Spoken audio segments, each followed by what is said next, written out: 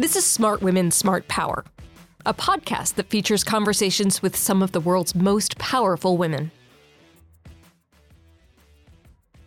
I might have been, if I wasn't the first, I was one of the first telework people in the Department of the Navy. We feature thought leaders at all career levels, where we explore, among other things, the many contributions that women make to the fields of international business, national security, foreign policy, and international development. Does having women in positions of power influence the outcomes of decisions in these fields? Why or why not? Join me, Dr. Kathleen McInnis, Director of the Smart Women, Smart Power Initiative at the Center for Strategic and International Studies, for these incredible conversations. Today, we come to you from the Halifax International Security Forum, where I'm joined today by Beth McGrath. Beth is currently Deloitte's Global Leader for Government and Public Services, and she has years of experience working in the Department of Defense, which we're looking forward to discussing with you on today's podcast. Welcome to the podcast, Beth. Thank you so much. It's great to be here. Well, so you are currently in the corporate world with Deloitte, but prior to this, experienced over 25 years in the federal government? Sadly, yes. Well, so what first got you into government? What sparked your interest? Like many early 20-somethings, I didn't really have a really good idea about what I wanted to do. And at a job fair, the Department of the Navy was there. It was interesting because it was both the sea side of the Navy and the air side. So the Naval Sea Systems Command, Naval Air Systems Command. And I thought, each of them had these sort of internship programs. And I was like, oh, this sounds right up my alley. So, don't really know what I wanted to do. I was just graduating with a degree in economics and, a 3-year internship around what we now call supply chain. Back then it was logistics. It was sort of go to class, continue to learn, which sounded like something I could do coming out of college. I ended up working for the Naval Sea Systems Command in this logistics internship program. And it was really eye-opening. Again, my degree was in economics. Logistics was not on my mind in terms of a career field, but just the whole construct of the program was really appealing to me. And I thought, well, let's try it. And then you get into it and you realize, hey, this is pretty cool. And you're doing things. And I should say I was a Navy brat. So my dad went to the Naval Academy. And so, I had an appreciation for sort of the Navy, but as a family member, not, I'll say a warfighter, if you will. And I think just being in the program, it really gave me sort of insight and appreciation for what all our men and women, now many more women now, sort of back then, they weren't on ships, for sort of their contribution, not just to the Navy, but really the safety and security of the United States, which even though I was a Navy family member, didn't have a true appreciation for. Your dad's away and things like that, but it really gave me an appreciation. I think that was really the spark to sort of public service for me, is that internship program of all things. Well, it's funny, I spend a lot of time talking with younger professionals who are looking at joining government or trying to figure out the way in. And we often talk about these really squirrely ways that, because it's so hard to be hired by the federal government. But sometimes just going through the front door is exactly what to do. It's interesting. A couple of weeks ago, I was at the German-American conference sponsored by Harvard, so the John F. Kennedy School. I talked to so many young students, and it was run by the students. And they're all asking me, do you think it's a good idea to go work in the private sector first and then go into government, or go into government and then go to private sector? I said, honestly, there's no formula. It's sort of timing and opportunity. And I do think just, to my bones, that some time in public service gives you a very different perspective on so many things, that it is a benefit to do that. And whether or not you stay for a career like I did, or you go for a period of time, I just think it's so valuable. What led you to transition to Deloitte 10 years ago? It'll be 10 years in January. I cringe, not because it's 10 years at Deloitte, but that it's 10 years already. It was interesting because, again, so I started as an intern. I left as a political appointee in the Obama administration, which was not my plan. I did not have that plan. And I learned that if you're Senate confirmed, that you're eligible for a sort of an early retirement. There's a different retirement calculus. Typically, it's you have to have age and years. And if you're Senate confirmed, you can have one or the other. Maybe I'll look at, the private sector earlier. And so during Obama's second term, so first year, second term, I hit my 25 years. And so I thought, well, what are the possibilities? I honestly had never really thought about transitioning to the private sector. I was going to retire from government. And then when I found out that I could retire early, I started to explore companies. And I really looked, just I think like people do for any job, sort of culture fit and job fit and things like that. I ended up at Deloitte, and where I had honestly no aspiration to run our government business globally either. Small portfolio. It's about $10 billion, a little That's mind-blowing. Yeah, I guess it is. But when you come from the Department of Defense, which is my IT portfolio, was about the same size. And, the budget of the Defense Department, during the Iraq War was, just under $1 trillion. Yeah. And so it's all relative. It's all relative. I'm not saying it's not, up there, but it's all relative. It's interesting because I feel like listening to myself now, I'm thinking, I had no plan going into government, and I really had no plan going into Deloitte or even into the private sector. I thought, well, let me try it. Honestly, the first year it was so, I'll say, different, going from a very hierarchically driven organization and organized organization to a very, very matrixed one. It was an enormous transition. In defense, you know who you work for, you know what your roles and responsibilities are. Mm-hmm. And in Deloitte, it's very entrepreneurial and it's very matrix. And so it's like you work for nobody and everybody at the same time, depending on what you're doing. And it's very team-based, which I really appreciate because, you're never alone. Yeah. Which I really like. That's fantastic. So turning to the decision that you wanted to talk with us today, which is about bringing change to the Department of Defense as the first Chief Management Officer. Thank you so much for bringing this to us for a couple of reasons. Not only your insights into it, but also it was such a contentious position that was established, but so critically important. And then it was disestablished in 2021? Mm-hmm. And so I'd love your views on what was the challenge that you were facing going in, and how did you approach this, and your views on whether the department still needs a CMO function. Mm-hmm. So that's a lot. I just fire hose at you. So we'll take it wherever you want to go. But I guess to start, how did you become the Chief Management Officer? I'd say purely by accident.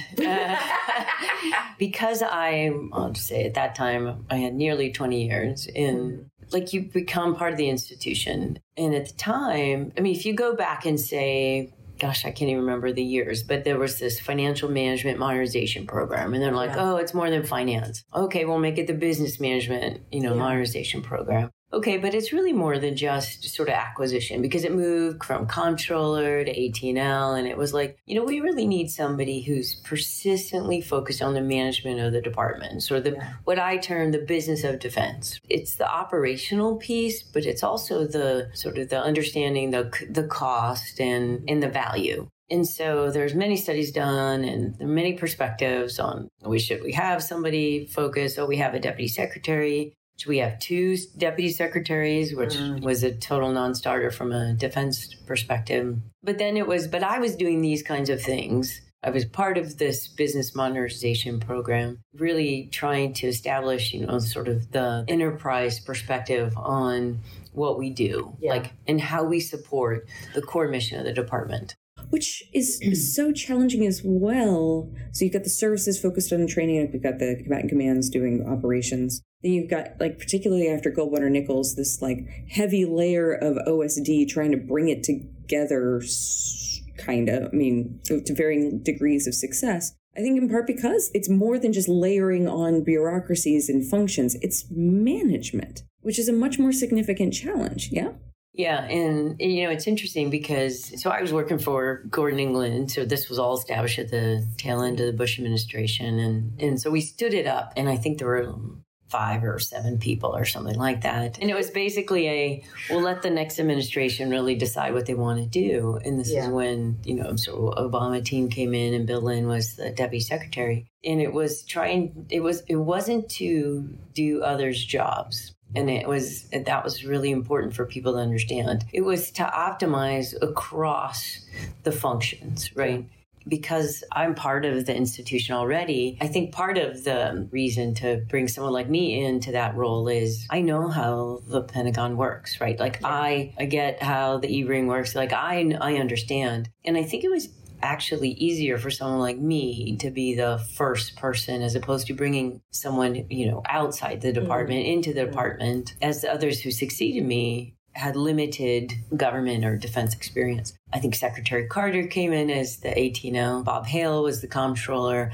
I caught them all as they came in the door. And I said, there's this new role. Here it is, and I'm it. And we need to work together. And so it really was defining the sort of the seams across those functions because we are organized vertically, but we execute horizontally. And so it was a way to say, look, I'm not looking to do anything in your organization. What I am looking to do is optimize performance for, how we deliver against sort of the business aspects of Defense Department. So for the benefit of our listeners, when you talk about a seam, like what would be a practical instance? Cure to pay would be the process or left to right horizontally, but then it would be a purchase transaction meets. So there's contracting and money. There's a people transaction and there's money. There's almost money in everything we do, right? Right. Distribution from logistics. You have to buy something to then distribute it. Yeah. So it's how do you optimize your accounting function with your procurement or contracting function and the whole HR and the whole supply chain, because normally those are, some sort of procurement action. You're buying something, you're delivering something, you're developing something. And so it was really to take a look at sort of the 3 main processes of the department, right? Acquisition, money, and requirements, and say, how do we support it from a business perspective such that we're delivering the stuff people need when and where they need it, if it's paychecks, if it's material, if it's whatever. But it was to really sort of zoom out and say, what's the enterprise need from the collective us? And it was interesting because the Congress, when they passed the legislation to establish the chief management officer, they also had, included in the legislation was this, develop the strategic management plan. And so you have the national defense strategy, right? And all and then it was like, well, so what's the management plan that goes with that? And so I used that as almost the, I don't know if it was a catalyst, but it was a mechanism by which to get everybody's inputs and to get the, identify the seams, if you will, in these sort of end-to-end processes. So procure to pay, hire to retire, order to cash, all these really cool things that we love to talk about. But it was really getting into the details of like, what does it actually mean when these things don't work together? And it means people don't get paid, material doesn't get to where it's supposed to, you're not optimizing your workforce distribution from a military perspective. And so when you actually turned it into these outcomes, then people go, oh, well, yeah, I want to help with that. I want to do the best. Because I think the intent is always positive. I believe that. But the actions that follow aren't always helpful unless you've got this sort of clarity of objective and then alignment. Because if you don't have clarity or alignment, then it's not going to work. No bueno. No bueno. So Congress repealed the CMO position in 2021. So years after you've been off doing your thing in Deloitte, running $10 billion of stuff, and the repeal happened. I'm curious as to your views on that. Yeah, I had, I'll say, many people call me for both sort of in government, but also media. Hey, do you want to say something about it? And I said, the decision, it's hard to opine about a decision that was already been made. And so, but I would say, does the department need focus on sort of the business and management of the organization? Absolutely. Yeah. And so I think you're seeing, certainly when Team Biden came in, and Kath Hicks in particular, and she brought Mike Donnelly back in. I mean, bless his heart, to be, again, the Director for Administration and Management. And that was a clear sign to me that she understood that while we're not going to do a CMO anymore, we still need to maintain focus. And so what do we do? Right. And so they really took a look at some of the, I'll call them process or procedural kind of things, and where those things reside. You know, how are they handling the sort of business IT, if you will? They established the Defense Management Institute through IDA for the Institute for Defense Analysis, and Peter Levine, who also served as I think he was the second Chief Management Officer, but only for a short period of time, because he then went to be Personnel and Readiness. Right. But he was a long time in our Services Committee, staff and counsel. And so you have somebody now who is at this Defense Management Institute, who, by the way, is communicating with all kinds of people like myself in terms of contributing to, I'll say, bettering the sort of performance. And so I think while the position itself isn't there, the military departments still have their chief management office functions, tied to their number 2 on the civilian side. So the unders of the Army, Navy, and Air Force. And so I think it didn't stick as a position. I think that at least with this team, they're really looking at, how do you systemically embed this into the thinking of the organization, which will take time. That's a cultural shifts take time, and the department's an aircraft carrier, not a dinghy. Right? So it takes a while to shift things in any direction. Yeah, and I actually think, being in the private sector, and I see the same conversation nearly in every country. Like every single country, you can pick any organization, defense or otherwise. They're looking at how do you optimize the business of whatever the organization does, and stovepipe nature and, cultural, sort of clashes and challenges to do things. But this is where I really see that the technology and the silver lining of COVID, so many organizations, and this is a broad statement across many countries, wouldn't do robotics process automation. They wouldn't do RPA because they were like, I don't know if I could trust that thing. And they were worried about their jobs. Yeah. Virtualization of desktops, people working from home. I mean, the whole thing has shifted because of COVID. So I think you've got now, I'm seeing more open-mindedness to both automation and then understanding what the automation does for them, right? It's an enabler to an outcome. And so I really feel now there's this greater opportunity to change in cloud. It's more about data protection and sovereignty and less about should I go to the cloud. People understand, no, it's actually probably more secure to be in the cloud than all your old stuff that you've had for a very long time. And so I really think COVID helped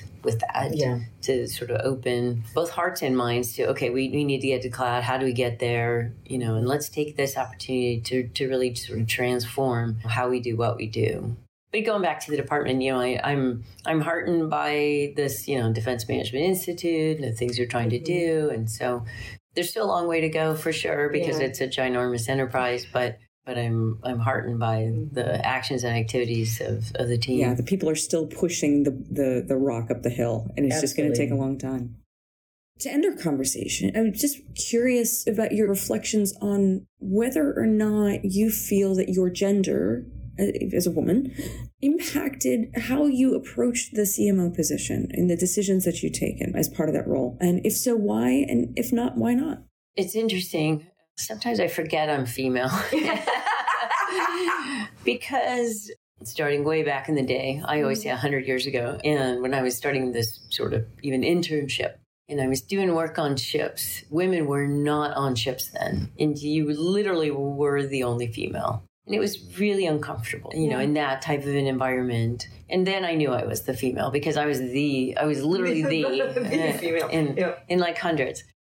As I sort of made my way in the department through a bunch of different jobs, I never really sort of focused on, am I getting a position or not a position because I'm a female. But I would also say that I also had just a tremendous experience where I had so many mentors and allies who were sort of pushing me further than I thought I could go throughout my entire career. Yeah. And I don't know that I appreciated all that was happening while it was happening. It was more sort of reflecting, because at the time I was like, oh no, I'm not ready. No, I'm not going to do that. And they're like, let us know how it goes, and it really was sort of more reflective than not. But I also think that when when my son was born, I was never sick, never took any time off. So I had all this leave, and they had this family friendly leave act at the time. And they're like, oh, you can take 6 months off or something. I was like, oh, I'll have that. And the office was like, are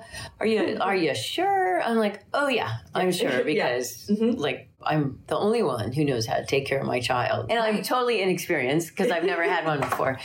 And so they said, well, what if we did a part-time thing? And I said, well, say more about that. So we ended up establishing, I might have been, if I wasn't the first, I was one of the first telework people in the Department of the Navy. The deal was, what if we set up a thing for you at home and then you come back earlier? And I said, well, okay, so let's try that. And so literally, I remember my son sort of sleeping. I know people can't see, but he's sleeping on my lap, if you will, and me typing. Itty bitty. And he's 6'3" now. So very different, very different visual. But it was, and then I knew I was a working mom. And I thought, well, this works for me and it works for, us, if you will, the sort of my son, because I was like, I'm not leaving. And it was tremendous. But it was really the support and the ingenuity of the people I worked with who were men who said, let's figure something out. Wow. Because at the time, I was working on a weapons systems platform for the Navy, and I ran the budget, the contract, all that kind of, all the business kind of stuff. And I was the acquisition person. It was like they needed me. Yeah. And I knew they needed me, by the way. But it really worked. And so I think then... you knew your value. You knew your... And you were willing to, establish boundaries and let the department come to you. I don't know that I knew my value. I knew I didn't want to leave my son. I was willing to find a win-win because I honestly, I love the team I was on. I love the people. You don't want to let them down. And so I wanted to help. And so, and they were gracious enough to sort of find a way to make it work. I don't think I would have come up with that myself to say, hey, how about this? I don't know that I would have had the strength to say, how about this? And I think as I sort of grew older and more experienced, and even the Secretary Lynn asked, would I be consider being the chief management officer?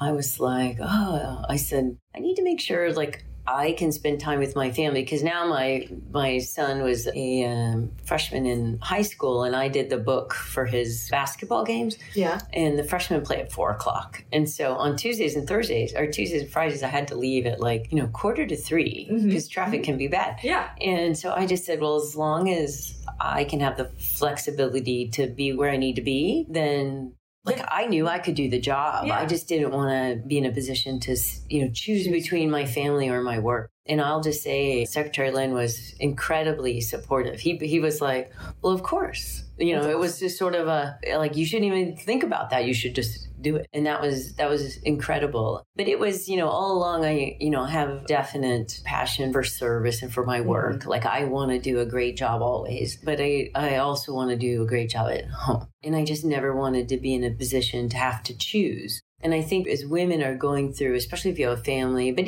anything that sort of, is a demand on you as a person, if it's taking care of, or other things you like to do, it's really hard to find the appropriate balance sometimes. But I think for me, it was just never a question that my family would always come before my work. Yeah. But I wouldn't let my work suffer. And that puts a lot of pressure, I think, on women or anybody who has this demand on them to do, be all things to all people. Yeah, that resonates. I mean, because I'm now the mother of under two, and that some of the things that you're saying are really resonating with me. How, thinking about that balance and how do you make sure your work and family is, that you're present for both spheres of your life. Beth, thank you so much for joining us. Oh, thank you so much. It was great. I'm looking forward, however, to my first cup of coffee. Thank you so much. Thank you. Subscribe to the Smart Women, Smart Power podcast on Apple Podcasts, Spotify, or wherever you listen to great content. Be sure to follow us on Twitter @SmartWomen, or you can follow me on Twitter at KJ McInnis1. Thanks for listening, and join us next time.